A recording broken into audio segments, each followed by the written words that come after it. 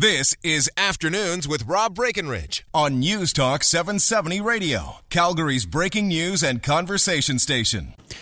Okay, looking ahead to 2026, is Calgary going to be hosting the Winter Olympics? And should Calgary host the Winter Olympics? I'm of the opinion that we probably shouldn't, that it's really not worth it. The Olympics have become a monstrosity. The IOC, I think, is a corrupt organization in so many ways. I don't think it's worth it. But it's not my decision to make. Ultimately, it's up to City Council. Now, we've got ourselves in Calgary here a bid exploration committee headed up by former police chief Rick Hansen. They seem bullish on the idea. They've certainly suggested that Calgary could host the Winter Olympics, but they want some more study on whether we should. And there's a lot of uncertainty in terms of where the IOC is going and whether there's anything to this so-called Agenda 2020 to make the games more affordable and sustainable. It seems to me all that matters is whether the IOC is making a profit, and they do. Now, countries go into debt to host the Olympics. That's not the IOC's problem. That tends to be how they do business. So as the Bid Exploration Committee suggests we study it a little more, city administration has come back with a bit more, I think, maybe pessimistic view of things. Not closing the door on the idea entirely, but suggesting that if we're going to do it, it's got to be with some very strict conditions being met. So maybe that changes the dynamic for the decision City Council has to make. Joining us on the line is Carrie Tate, a reporter with the Calgary Bureau. The Globe and Mail has been following this story. Carrie, thanks for joining us here. Thanks for having me, Rob. Okay, so initially we thought that City Council was going to make a final decision by the end of July. I mean, obviously it's now August. That isn't happening, is it? No. Throughout this process, the committee has bumped its deadlines further and further back. The timeline was always tight. And now the committee is saying, well, the IOC has stretched its deadlines to say whether you want to toss your hat in the ring, so we can be a little bit more patient about it. But absolutely, it's stretched long beyond the original timeline. Now, in the Bid Exploration Committee says that's okay, right? We can take our time still. We've got time to study this a little more. That's their argument. And right now, they should be thankful they have that time because they came back and said, well, we believe we could host the Olympics, but we're not sure if we should host the Olympics. Right. And I guess, I mean, those are two separate questions. I mean, I would think any city, more or less any city in a northerly climate certainly could host the Olympics if they really wanted to. So I think any city that's going to host needs to look at that question of should. Yeah, absolutely. What the committee is hoping is that the IOC will give them more assurances on costs, on what they would have to build, what they wouldn't have to build, that they can get a little more assurance from the federal government, from the provincial government. They want to fine-tune the numbers. And now they have a little bit more time. Whether or not the IOC will give them what they want and need, we don't know yet. Okay, so I mean, right now, I guess this week, City Council is going to deal with this at some point, if not today, maybe tomorrow. They could, if they wanted to, right now, just say, no, we don't want to do this and put an end to it all, right? Yeah, City administration gave them two options. Just say no and be done with it, or the one that City administration has recommended is say no unless certain conditions are met, and a number of them, it basically all comes down to money to them. Can Calgary afford this, given all of the other mega projects that are going on in the city, such as the transit expansion? So the administration, I get the sense the Bid Exploration Committee seems excited about the idea of hosting the Olympics. I think they're kind of leaning in that direction, but administration seems like they're being much more cautious. It did seem as though the administration was a little cooler to the idea. They could have phrased their recommendation as just, oh, we need to study this more before we're making a decision. But by phrasing it as, no, we need to study this more, it threw a little bit more cold water on it. It was a little harsher wording. And that's a big red flag here as they see it.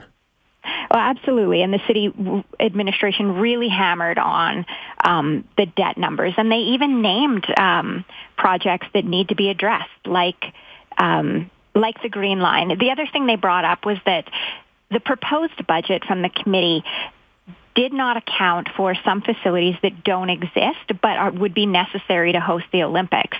It hints at the arena, a field house at the U of C that is unfunded, and it said these prerequisite projects could run up to another $1 billion. That isn't in the budget yet. And administration, from what I read, they reached out, and you spoke with one of the economists, Trevor Tombe, who we've had on this program as well many times. And this seems obvious to me that if you're going to do a cost-benefit analysis, you got to reach out to some economists, and you got to look at what the peer-reviewed evidence tells us. So that's what city administration did, right? Yeah, they did. A lot of, what the economists will argue is you can make your analysis say whatever you want.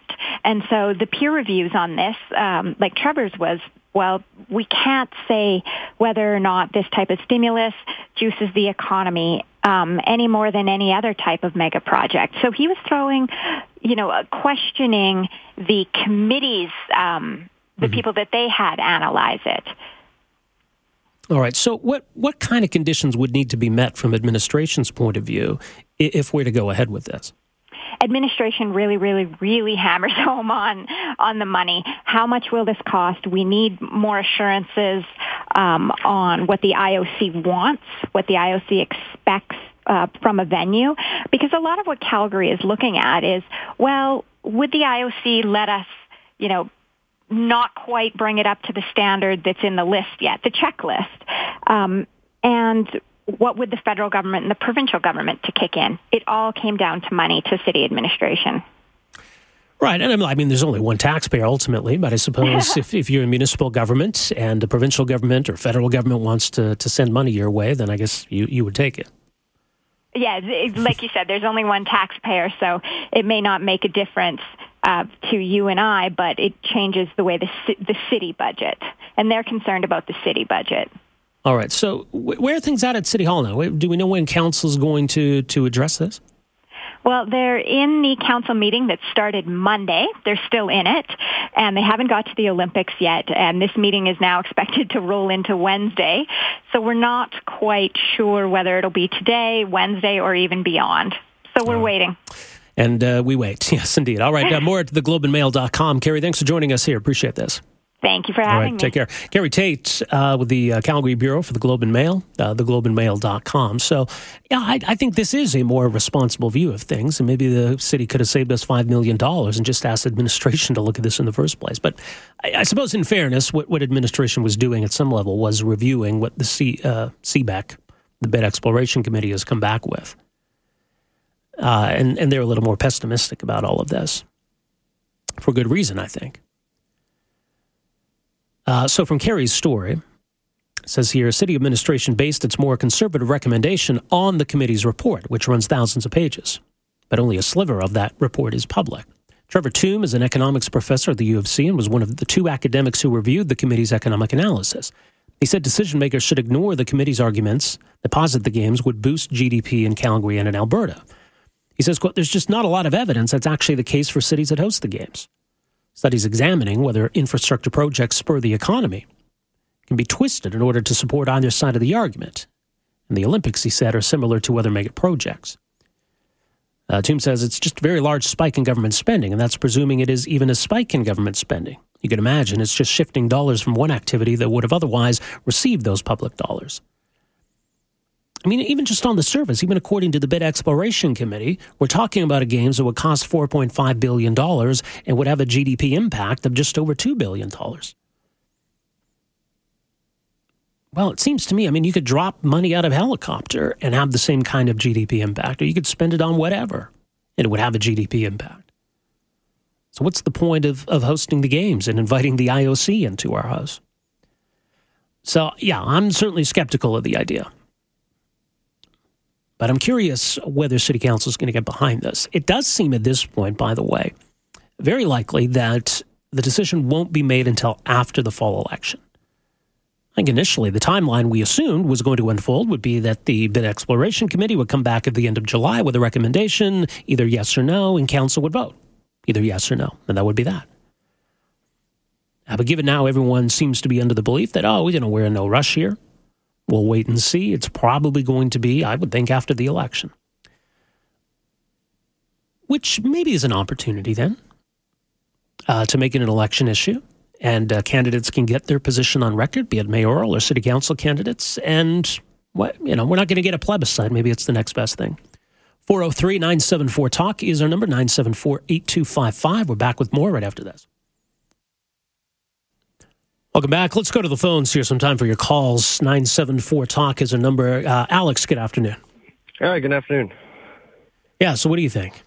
Personally, I 100% agree with you. I think that they're completely corrupt. Why should we negotiate with people that are, if we're going to get a surplus of $2 billion, what's the point of even spending the $4 or $5 billion? Well, yeah, I'm not sure. I'm not sure what it is other than it would be fun or it would be cool to host the Olympics. People have fond memories of 1988. I think we have an appreciation for these athletes, and that's something they strive for. But I don't see the value in being that host city. Yeah, neither do I. I wasn't born in 1988. I actually never was there. I was born in 96, so I never really saw the Olympics, but I see COP across the way every day, and, it's a great landmark and everything, but I don't see the point of spending $2 billion, especially in our economy right now. What's the point? We could use that for everything else. We could use it for social programs, as you were saying. Yeah. I don't see the point of even trying to spend $5 billion. Where could that go? It could go to our train system. It can go somewhere to BC. You can go to Yukon, somewhere else that's actually useful. No offense to people and the athletes, but personally, I think we shouldn't do it. Yeah, there you go. Alex, appreciate the phone call. And I think Calgarians are divided on this. Because certainly there is, I think, that side of it too, the athletes, the facilities we have. But look, we can support athletes in other ways. And if we think these facilities need an upgrade, then make the case for that. I think some people see the Olympics as just an excuse to do all these other things that we want to do and dress it up in something else. If we've got infrastructure needs, then let's address those needs. But let's prioritize them based on real factors, not the dream of an Olympics. All right. And by the way, a couple other things I wanted to get to. Speaking of city council, look, obviously we're dealing with some dry conditions this summer. We've seen wildfires devastating in BC. Some concerning wildfires burning in the mountains as well. Word today from the provincial government that they're going to be banning the use of off-highway vehicles on forested public lands in the southern half of the province. So there's a concern about really dry conditions. Do we need to go so far as to ban backyard fires in the city? Brian Pincott raised that prospect this week. Even not necessarily because of the fire risk, but almost making an argument that just with the smoke that's already there, adding more smoke could be challenging to certain people. I don't know that that's a sufficient argument when it comes to banning backyard fires. For now, the Calgary Fire Department says we don't feel there's a need for a ban due to conditions within the city of Calgary. So whatever's going on in rural areas where the mountains are in BC is not necessarily relevant, the decision that the fire department has to make. And I guess if we do get the expected rain, maybe today and tomorrow, sort of weakens that argument even more. Anyway, so we got a few other stories I want to get to here, but let's go back to the phones. Joe is on the line. Joe, good afternoon. Yeah, hi, Rob. I don't really know a lot about the IOC. I was wondering if you can just fill me in about why the IOC is corrupt. I've been meaning to research it, but can you go over that? Well, I think you should. First of all, I don't know if I can give a sufficient answer to you, but I think, certainly they're premised on making money. And you see in a lot of cases where they go in to various countries, various cities, and the cities, the countries, they spend billions of dollars to build all these facilities, many of which end up becoming white elephants, and they're stuck with the bill. But the IOC comes in, they call all the shots, and they rake in a profit. The IOC makes money. The IOC, you take the 2004 games in Athens, which left Greece. I remember how bankrupt Greece was. That saddled them with about $11 billion in debt. The IOC made $1 billion profit off those games. So that's a big reason for that. And I think you look at some of the demands they make, and you should really look into this. If you want a good starting point into all of this, Google IOC and Oslo. Oslo was a front runner for the 2022 Olympics. And they bowed out. They got pretty far down the bidding path. And once they got the list of demands from the IOC and what they were expecting from the host city, and some of the really ridiculous and over-the-top demands, like we'd be building lanes on our roads that only IOC members could use. stuff like this, where it's just, who the hell are you? I thought this was supposed to be about the athletes, an amateur sport, and a big party in the city, and you guys are acting like you're royalty here. So, yeah, there's a lot of reasons why I don't think we want to be doing business with the IOC. And well, look at now I can see what how they did things with Rio. So. Right, and there was just a report out on what a mess it is in Rio and the aftermath of the games there. Right. Okay, thanks. Yeah, so there you go. That'd be my short answer, Joe, but I appreciate the phone call. But yeah, I mean, read up on the IOC and then, make a decision about, well, do we want to invite them in? Do we want them to get in bed with these folks? And what's the benefit to us? It's a clear benefit to them. And when you look at the long list of cities, Oslo, Boston, Rome, Hamburg, Stockholm, cities that have decided, initially thought, well, maybe we should host the games. And then decided, we don't want any part of this. It's not an accident. It's not a coincidence. And I think it should be a bit of a red flag for Calgary. Maybe at some point, if cities continue to turn their back on the IOC, they get desperate, and they really do change. Are we at the point where cities can have some leverage over the IOC because the IOC is so desperate for host cities? I don't know. Because, for example, the 2022 Winter Olympics are going to Beijing. Beijing spent an insane amount of money on the 2008 Summer Games because what do they care? And they'll probably do the same again in 2022. As long as you got countries and regimes like that don't really care about those sorts of things, that it's just meant to I don't know, put themselves on the world stage, I guess. Try to put a positive face on what might otherwise be a not-so-positive face regarding a regime, then they'll do that. I mean, the two competitors for 2022 Winter Olympics were Beijing, China, and Almaty, Kazakhstan. But, I mean, Kazakhstan's rolling in money? Well, of course they're not, right? But, that certainly put on a nice, shiny party. That's a good look, I guess, for a dictator. When you got countries like that are still willing to pay the price, maybe that takes away the incentive. But it is a unique situation we just saw this week where the IOC has announced two Olympic host cities back-to-back, and it's Paris and Los Angeles. Because essentially when it comes down to the 2024 and 2028 Summer Games, that was pretty much it in terms of cities. So if you're looking for... Beijing can only host so many games. Almaty's not about to host the Summer Games. Maybe you start to run out of those kinds of countries. So who knows? Maybe it's possible that once that well runs dry, that maybe the IOC will genuinely reform. I guess we'll see. So some decisions, obviously, that City Council need to make. And part of it does involve waiting to see what that Agenda 2020 is really all about. Stockholm pulled out. Stockholm would have also been a contender for 2026. They said, we just don't know. It's too much uncertainty. We don't know what we're going to get from the IOC, if anything. We don't know if this Agenda 2020 is for real. We're bowing out. So the IOC says that those details are forthcoming. And I guess that's a reason, some say, for Calgary to put off making a decision. All right, so there's that. One other thing I wanted to mention, too, we talked about this yesterday, the controversy around HBO's proposed new show called Confederate. It's an alternative history fictional program based on a kind of a what-if question. What if the South won the Civil War, and it envisions a 2017, a present day where the Confederate States of America exist, slavery is still a legal institution, the USA and the CSA are on the verge of another civil war. That's kind of the premise of the show. It's been a big backlash against it. HBO's standing by it for now, saying, reserve judgment until you see this. There's some delicate issues here, but we're going to handle them responsibly. Now, on the heels of that, Amazon Prime has announced its own kind of speculative fictional program called Black America. And the premise of this show is that at the end of the Civil War, and slavery ends, and as reparation for slavery, the states of Louisiana, Mississippi, and Alabama are basically given to Black Americans. Here's this land, that's now your country.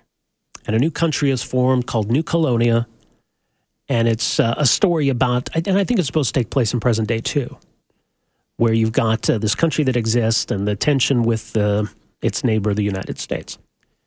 Again, I mean, it's a what if. What if these things happened at the end of the Civil War? Doesn't seem a whole lot different than this show Confederate. What's funny is that neither show exists. No episodes have been written or filmed. We have no idea how these shows are going to play out.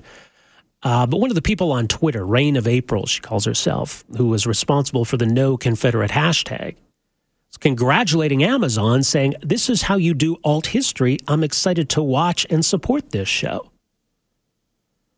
So before she's seen an episode of either program, she's decided one needs to be boycotted and HBO needs to be punished and Amazon needs to be congratulated, and she can't wait to watch the show.